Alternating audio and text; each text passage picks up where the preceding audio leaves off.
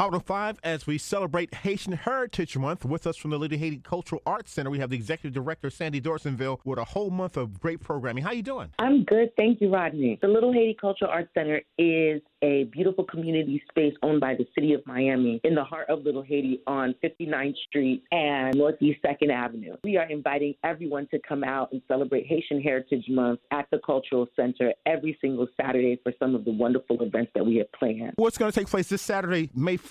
May 1st, we are kicking off our Haitian Heritage Month with Miami Made. We have invited some of the most awesome vendors in the community to come out and vend. We are also having what we're calling Kreyol, meaning Little Haiti Gets Fit. We're inviting everyone to take control of their bodies for a day of wellness. We're going to have exercise classes, aerobics classes, all with a Caribbean theme and flair. We are also expecting some of our elected officials to come in and celebrate with us. We'll also have live music as well as children's activities. Saturday, and you're located 212 Northeast 59th Terrace, Miami, Florida. All of these events are free, and we've actually decided to start a little early, so we will start at 10 a.m. and go till 6. Everybody to come out and participate in the wellness exercise classes at 10 a.m. Be going every hour on the hour. So we'll start off with some nice yoga at 10 a.m. and then we have Learn How to Dance Haitian Compa Dance Aerobics class. We also have a sweat class, so it'll be some high impact Caribbean music class happening as well. So we will have exercise classes from 10 a.m. up until 1 p.m. And then after that, we'll have some Kreyol music dance classes happening inside the Caribbean marketplace from 12 until 4 o'clock.